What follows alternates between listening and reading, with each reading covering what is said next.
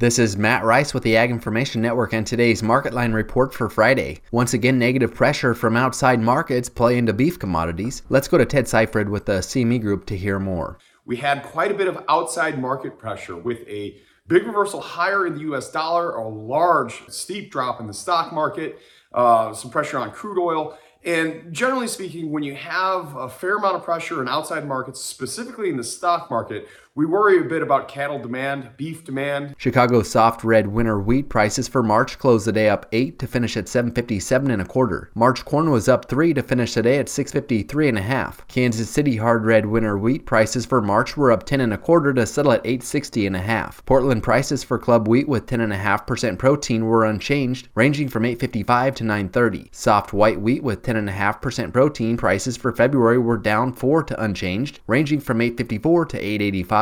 Hard red winter wheat with 11.5% protein prices for February were up 10.25, ranging from $9.80.5 to $10.50. DNS wheat with 14% protein prices for February were up 1.5, ranging from $9.9875 to $10.1875. Live cattle for February were down 85 cents, closing at $154.85. January feeder cattle were down 55 cents to finish the day at $183.05. January Class 3 milk was up 12 cents to settle at $19.64. Thanks for listening to the Market Line Report. This is Matt Rice.